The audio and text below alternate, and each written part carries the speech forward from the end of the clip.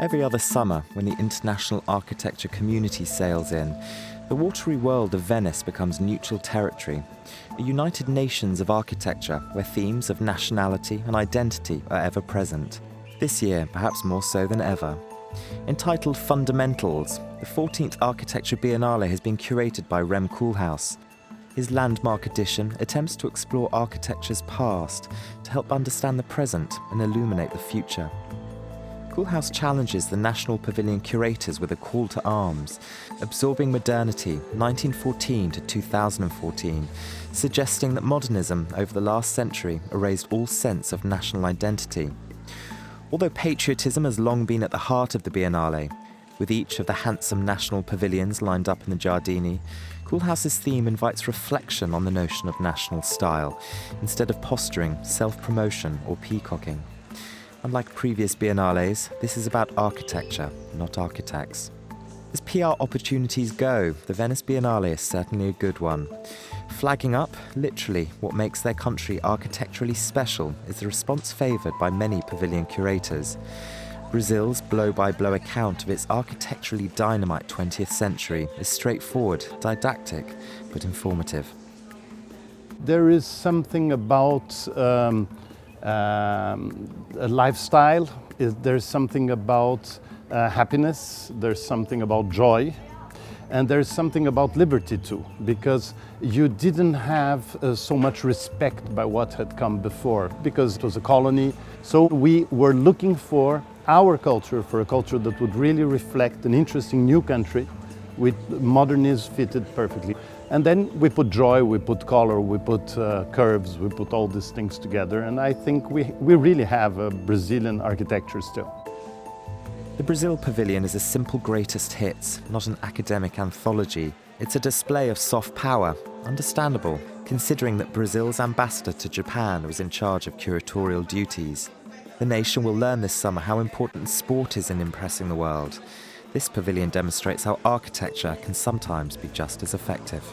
Brazil should stress much more its architectural legacy and should stress much more its talent in architecture, because it shows it's a very contemporary country, a country that has a lot to say, and a country that can have an international influence, a soft power. Architecture, I believe, is really the best ambassador of a country. And the more you get interested in architecture, the more you understand other countries. And I think that every country can be analyzed through its architecture. At the end of the Grand Alley in the Giardini, the British Pavilion sits proud. But its curator, while acknowledging the ambassadorial resonance architecture can have, cautioned against handing over too much diplomatic responsibility to the built environment.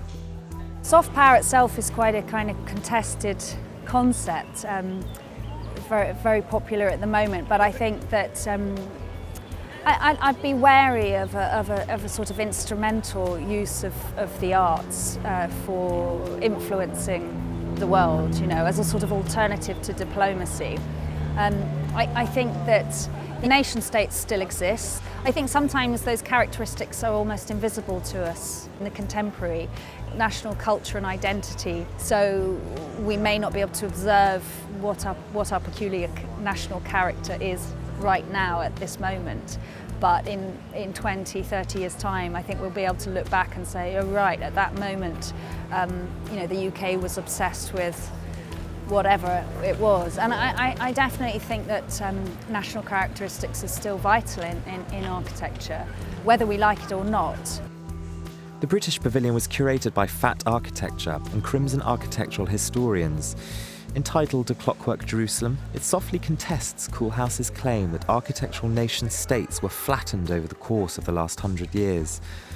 It traces post-war British architecture right back through British history, as its title suggests, all the way from William Blake to Stanley Kubrick.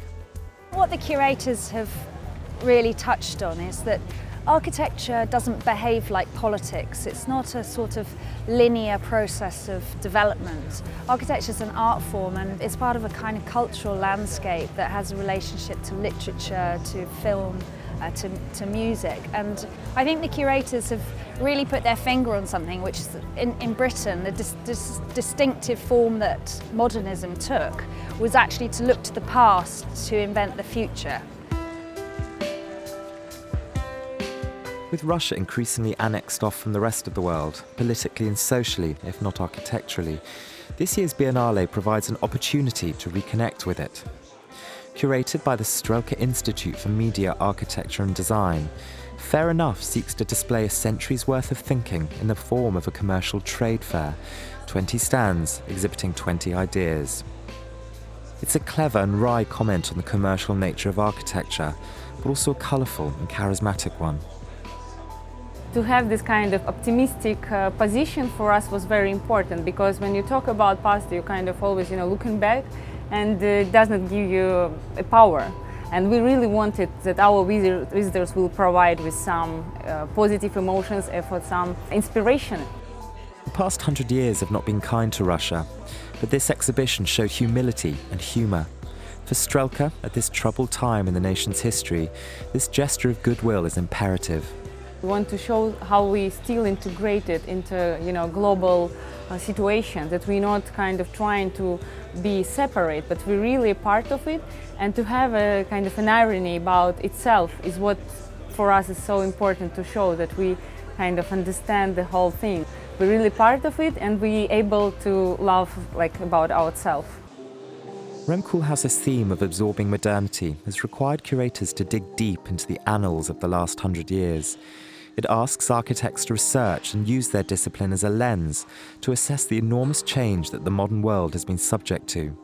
Architecture as one collective memory. Rem Koolhaas is a very clever guy. What he said, this Biennale should be not a Biennale for architects or about architects, it should be about architecture. And this year we are looking to our archives, and me, I'm looking for my memories, and then I want to share also my memories with a younger generation of 30s. All the artists and architects I worked here in the exhibition, they are young people. They have different ideas. They are normally working very alone, but this time it was like they are reacting like an architect. And I think this teamwork is very important here for me and for them also, and I think for the people coming. The winner of this year's Golden Lion Award for Best Pavilion came as a little surprise to many. 1914 found the two brothers of the Korean Peninsula united. 2014 sees them divided. Min Suk Cho's ambitious, charged and accomplished Korea Pavilion shows how architecture is both separated and brought together North and South Korea. But, crucially, it shows how the discipline has the potential to achieve things that politics cannot. It's almost like a last puzzle that is not, didn't quite fit into this big grand saga of 20th century of modernity. And I think someday it would be much more cohesive when the two come together and be able to discuss in a peaceful way. We're demonstrating something that the politicians cannot do, cannot think of, because they don't know the capacity of what this language of architect can bring out, and we try to communicate through architecture. And I think this could evolve into some condition that could be much more positive and peaceful coexistence. The years between 1914 and 2014 saw the world unite and divide, nations fight and form. This Biennale tells many of these complex stories, with architecture playing both leading and supporting roles. Some were told with sorrow, some with hope. Koolhaas asks the question, did modernism make the world of architecture borderless?